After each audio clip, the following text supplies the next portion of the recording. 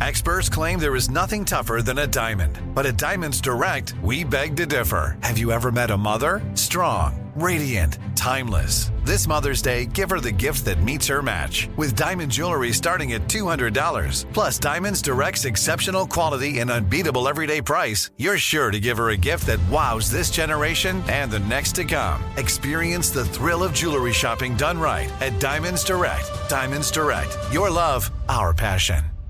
The Therapy for Black Girls podcast is your space to explore mental health, personal development, and all of the small decisions we can make to become the best possible versions of ourselves. I'm your host, Dr. Joy Harden Bradford, a licensed psychologist in Atlanta, Georgia, and I can't wait for you to join the conversation every Wednesday. Listen to the Therapy for Black Girls podcast on the iHeartRadio app, Apple Podcasts, or wherever you get your podcasts. Take good care, and we'll see you there.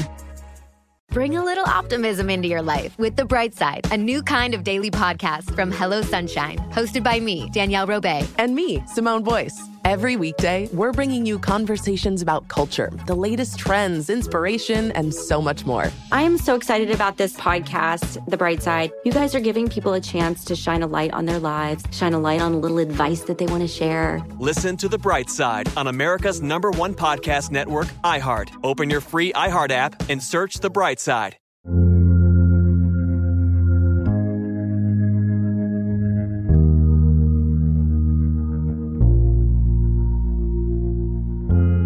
Tales of haunted roads and vanishing hitchhikers are among the more ubiquitous of ghost story tropes to be found throughout the world. In a classic sense, the notion might bring to mind Washington Irving's Headless Horseman from his gothic and satirical masterpiece, The Legend of Sleepy Hollow. And although not a ghost in the regular sense, you'd be hard-pushed to find a more iconic incarnation of the mysterious roadside wanderer than the eponymous hitchhiker from HBO's dark and trashy anthology series. The prevalence of such stories has been clearly aided by the growth of the automobile industry and the frequency with which people might, as a result, find themselves driving alone through eerie nights on deserted roads, miles from familiar surroundings. In other words, the perfect environment for a spectral encounter. And it is this, the basic utility of the humble road, or any other thoroughfare for that matter, that for me makes it in many ways the most apt location for a haunting.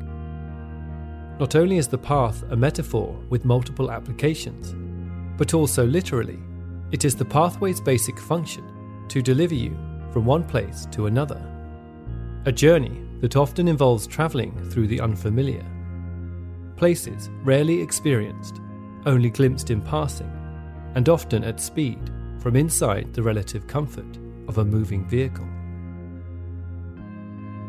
On the 15th of May 2009 in London, work began on a major transport project to construct a high-speed rail link travelling east and west through the heart of the city. In March 2013, construction workers, tunnelling deep below the ground, found the remains of 25 skeletons in a small 5-metre wide shaft. The remains, found to be almost 700 years old, were later discovered to have been victims of the Black Death, a plague that swept through Europe in the 14th century. The discovery is one of many extraordinary archaeological finds uncovered by excavations for the new line, including a number of similar burial sites, with some dating as far back as 7000 BC, as well as the discovery of over 10,000 artifacts, spanning across 30 different sites throughout the city. Not only does the revelation of the burial site bring to mind Nigel Neal's wonderful sci-fi serial, Quatermass and the Pit, but it also serves as a gruesome reminder of those that have walked the paths before, and perhaps in some ways still do. It certainly begs the question that even when travelling the most seemingly deserted of roads, are we ever truly alone? You're listening to Unexplained, and I'm Richard McLean Smith.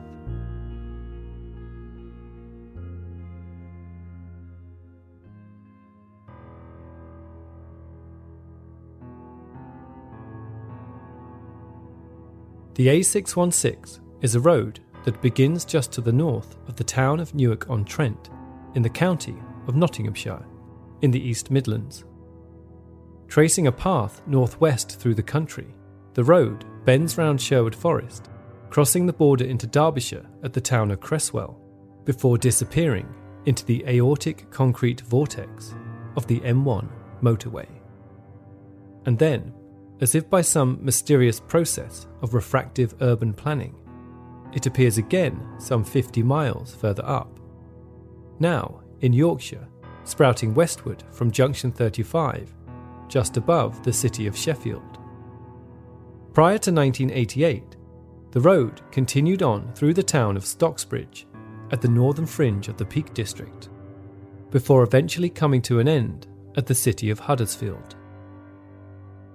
In 1987, however, building began on a small stretch of the road that would later become known as the Stocksbridge Bypass, a stretch of road now generally regarded as one of the most haunted in the whole of the UK.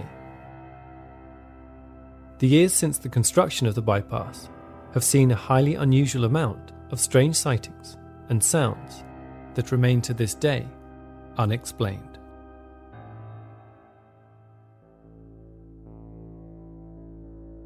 It began on a warm September evening in 1987 when two security guards, Stephen Brooks and David Goldthorpe, were patrolling the building site of the unfinished bypass. The men, employed by the reputable Rotherham-based firm Constant Securities, were both well experienced and would often work the night shift together. Just to the south of the bypass lay the white, low-rise hangars and dusty roads of the Stocksbridge Steelworks, and to the north, stretching for miles, nothing but open fields and farmland. It is hard to resist the strange energy of such places. The concrete byway, separate from the town but not fully removed, forming an unnatural threshold between the urban and the pastoral. It is in such locations we often find those most peculiar of places, the siding, unfrequented, almost forbidden pockets of land, where wild flowers and grass compete with the cast-off detritus of modern life. Running almost parallel to the road was the usual chain of electricity pylons, their spindly metal arms and drooping cables just visible in the moonlight as they stretched off towards the dark moors of the Peak District. Cruising round the site in their van on the night of Tuesday the 8th, Stephen and David were nearing the newly constructed P-Royd Bridge when they spotted something peculiar. It was Stephen who noticed it first. Some sort of movement at the base of a pylon near to the approach road to the bridge. As they got closer, Stephen couldn't quite believe what he was seeing. The movement appeared to be a group of young children playing and dancing at the base of the pylon. It was odd, to say the least. Not only had it gone past midnight, but there were no houses anywhere nearby. And then David noticed something strange about the children's clothes. How old-fashioned they were. But before they could get a closer look, the children completely vanished. The two guards immediately pulled up and got out of the van. More than a little unsettled, they made their way to where the children had been dancing only moments before, but found no footprints or any other sign that anyone had been there at all. And all around, the air was still, save for the quiet hum of the electricity pylon overhead. Confused, the men returned to the van and continued their patrol. But no sooner had they reached the bottom of the bridge, Stephen caught sight of something else peculiar. "Look, there," he said, pointing to the top of the bridge. "What on earth is that?" David pulled up the van and looked out at the windscreen. It appeared to be the silhouette of a man wearing a hooded cloak. Together they called out to the man to leave the site, but the figure did not reply and remained frozen on the bridge. Assuming they were the victims of a practical joke, Stephen got out of the van, keeping an eye on the figure as David drove the van to the opposite side of the bridge and switched the lights onto full beam. Stephen watched in horror from the other side as the light shone straight through the body of the figure. But what was more terrifying was that whatever it was appeared to be missing its head. Moments later, the figure disappeared. Constant Security Director Mike Lee had been sound asleep when he received a panicked call at 4:30 a.m. requesting he head out immediately to the building site. When he arrived, he found both Stephen and David waiting for him in a state of abject fear. The guards proceeded to describe to Mike what they had seen that night, and from the tone of their voices, it was clear to Mike that this was no joke. Mike knew the men as two down-to-earth, tough South Yorkshire lads, a rugby player and weightlifter. But now what he saw in front of him were two frightened boys, shaking with shock, with Stephen even being reduced to tears as he recounted the night's events. Are you always taking care of your family? Do you often take care of others and not yourself? Now it's time to take care of yourself, to make time for you. You deserve it. Teladoc gives you access to a licensed therapist to help you get back to feeling your best, to feeling like yourself again. With Teladoc, you can speak to a licensed therapist by phone or video. Therapy appointments are available 7 days a week from 7 a.m. to 9 p.m. local time. If you feel overwhelmed sometimes, maybe you feel stressed or anxious, depressed or lonely, or you might be struggling with a personal or family issue, Teladoc can help. Teladoc is committed to facilitating great therapeutic matches, so they make it easy to change counsellors if needed, for free. Teladoc Therapy is available through most insurance or employers. Download the app or visit teladoc.com/unexplained podcast today to get started. That's teladoc.com/unexplained podcast.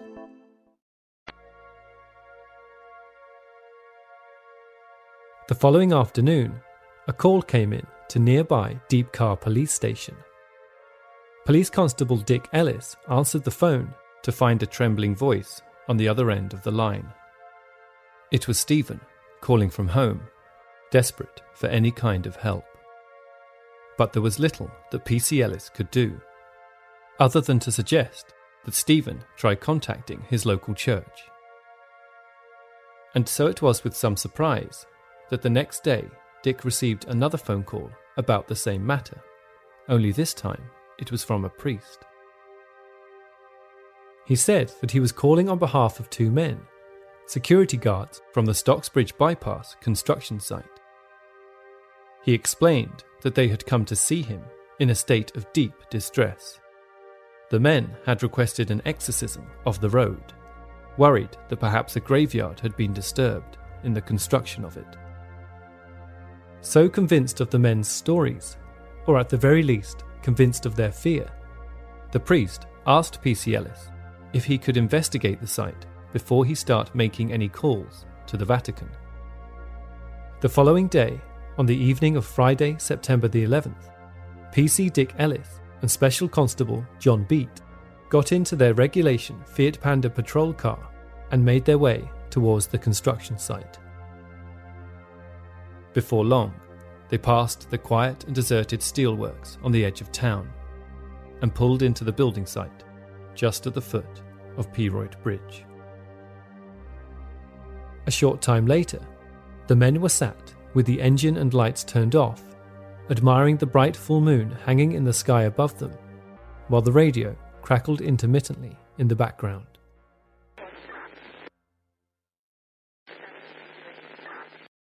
The men agreed to give it a few more minutes before calling it a night and heading back to the station. But then, something caught the eye of PC Ellis. "Turn off the radio," he said to John. "What is that? Up there, on the bridge." John could see it too. Some sort of shadow, moving about in front of a set of large pallets. John tried flashing the car lights to get a better sense of it, but the angle wasn't quite right. "Stay here," said Dick, as he got out of the car and made his way over to the boxes to investigate. Despite all his experience and training, a peculiar feeling had begun to settle over PC Ellis, a feeling of dread that seemed to wrap itself around him, tightening as he drew nearer to the pallets. And there it was again, the shadow moving quickly in front of him. He called out, but there was no reply. Slowly, he continued forward, until finally he could see it clearly. Just a loose sheet of polythene, partially ripped from the pallet and flapping about in the wind. With some relief, Ellis returned to the vehicle and relayed the news to John. The two men couldn't help but laugh and decided to call it a night. But something wasn't quite right. Despite uncovering the true cause of the mysterious figure on the bridge, Ellis couldn't quite shake that lingering feeling of dread. Now back in the car, it seemed to be intensifying. It wasn't a fear as such, but more of a sudden sense of impending and inevitable doom. Ellis wound down the window to get a little air and looked out again across the deserted site. And then Ellis noticed something else. Despite the warmth of the night, the temperature in the car had dropped dramatically. And now, Ellis had the distinct, unmistakable feeling that he was being watched. But what was really terrifying was the dark shape that had just then appeared standing right outside his open window. Ellis froze and slowly turned his head to face the figure. But when he looked out of the window, it had gone. John screamed, as there, now standing on John's side of the car, was the same shadowy figure, but this time John could see it clearly. At first, he saw an old-fashioned waistcoat and some sort of cravat, and then he lifted his eyes. For a moment, he caught a glimpse of a face, its blank eyes staring directly at him, before it vanished again. The men leapt immediately from the vehicle, convinced someone was messing with them. But as they looked frantically around the car, there was little to be seen, save for the soft yellow lights of nearby Stocksbridge and the bright full moon hanging high above them in the sky. After a quick search of the surrounding bankside, the pair, now deeply rattled, returned to the car to mount a proper search of the area. Unable to find anyone, they returned to the bottom of the bridge, pulled up the car and attempted to radio back to base. Only the radio wouldn't turn on. Suddenly, two loud bangs rang out from the back of the car, as if something was pounding on the roof with all its might. John, now shaking, turned the ignition, but the engine refused to start. The thumps came again. John hurriedly tried the key once more, and this time the engine sputtered into life. He shifted the car into gear, turned it around, and sped off back to the safety of Stocksbridge.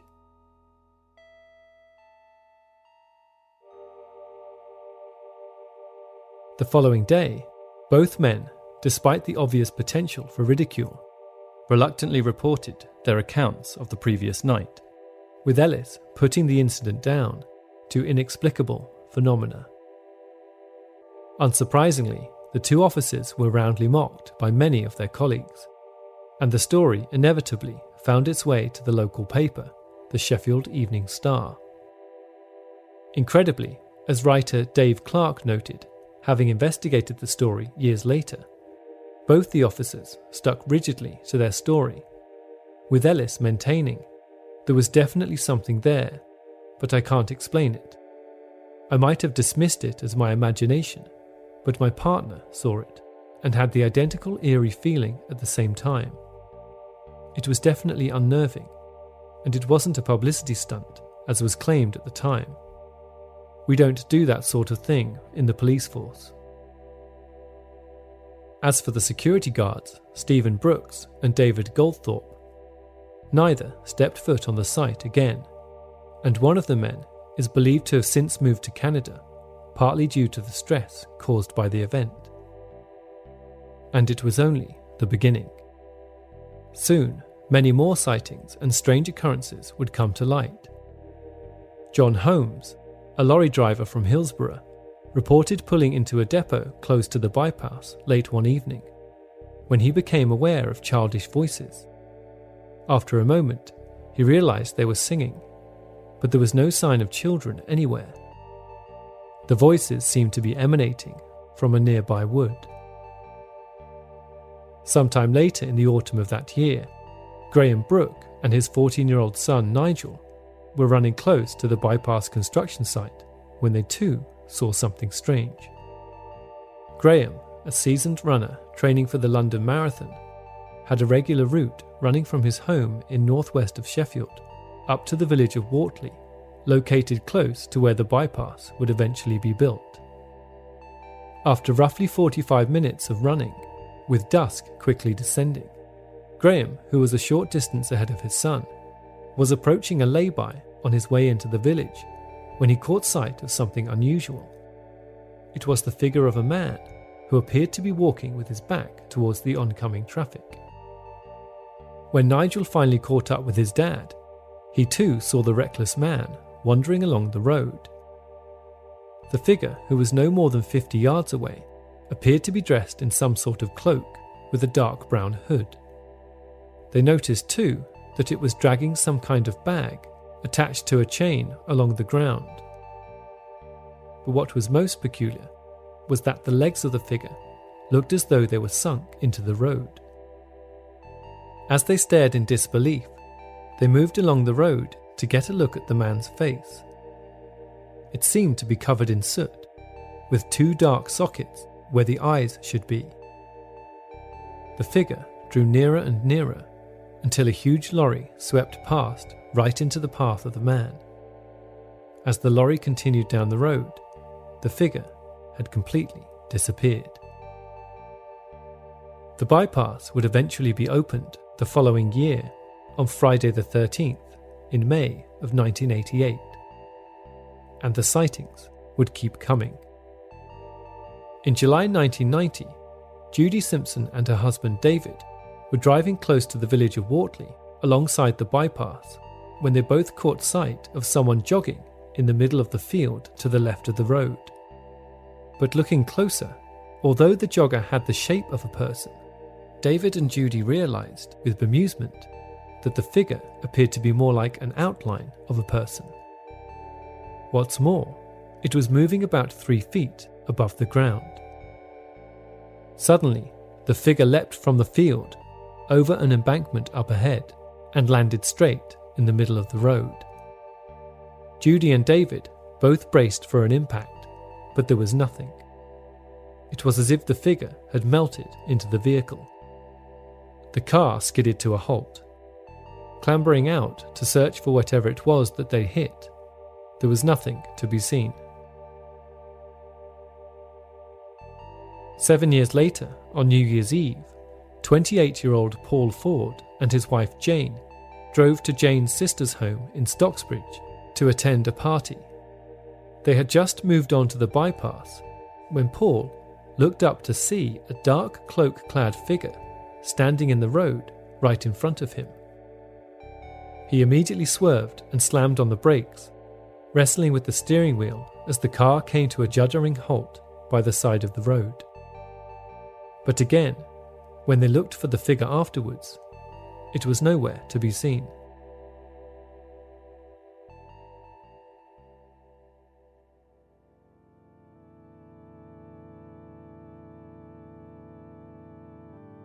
Since such sightings have been recorded throughout the world, often with surprisingly similar details, There is the temptation to label such events as urban myths.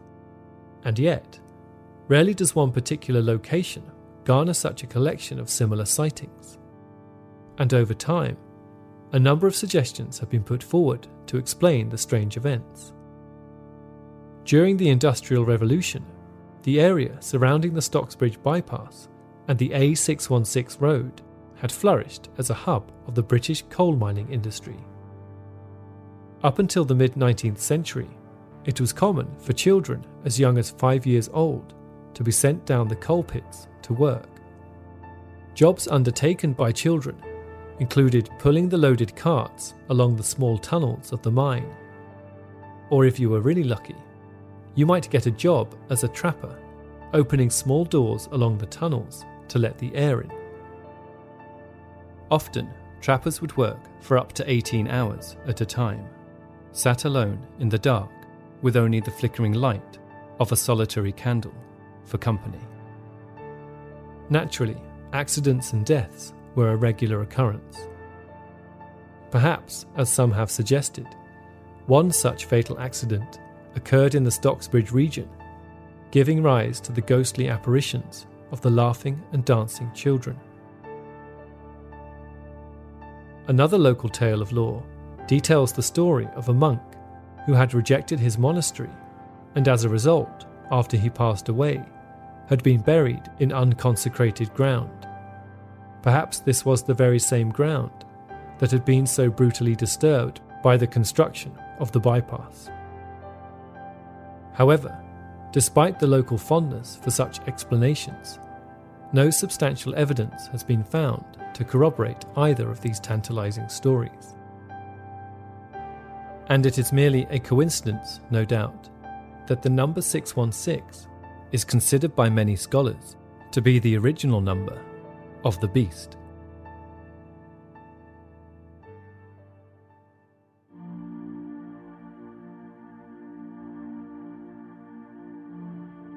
Whatever you believe, it is difficult not to at least think upon the possible traces and ghostly echoes that we traverse as we make our way from A to B.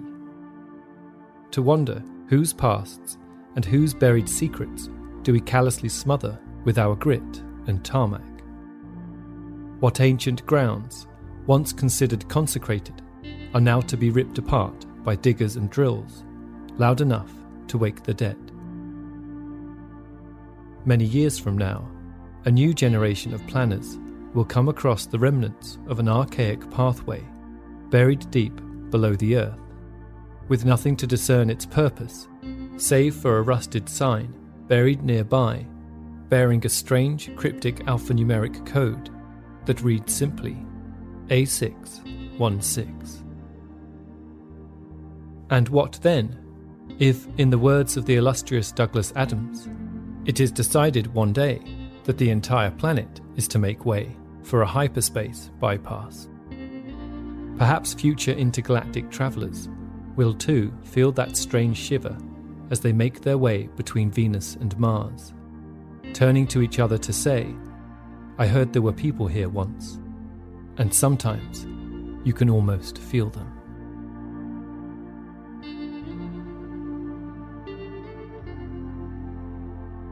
This episode and episode 5 extra, due out in a couple of weeks, concludes Season 2 of Unexplained. So I just wanted to take a moment to once again thank everyone for listening to the show and for all your support. It's been incredible. And to everybody that has made a donation, I really can't thank you enough, and I look forward to putting your donations to good use on Season 3, for which I may have a few changes in store, and I hope you enjoy them. For anyone else who might like to donate to the show, you can find the support page on the website at unexplainedpodcast.com/support. Finally, I'd also just like to thank listener Emma Bruce for bringing the story of the Stocksbridge bypass to my attention.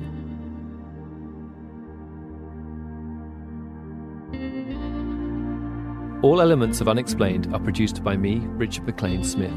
Please subscribe and rate the show on iTunes, and feel free to get in touch with any thoughts or ideas regarding the stories you've heard on the show. Perhaps you have an explanation of your own you'd like to share. You can reach us online at unexplainedpodcast.com or on Twitter at unexplainedpod.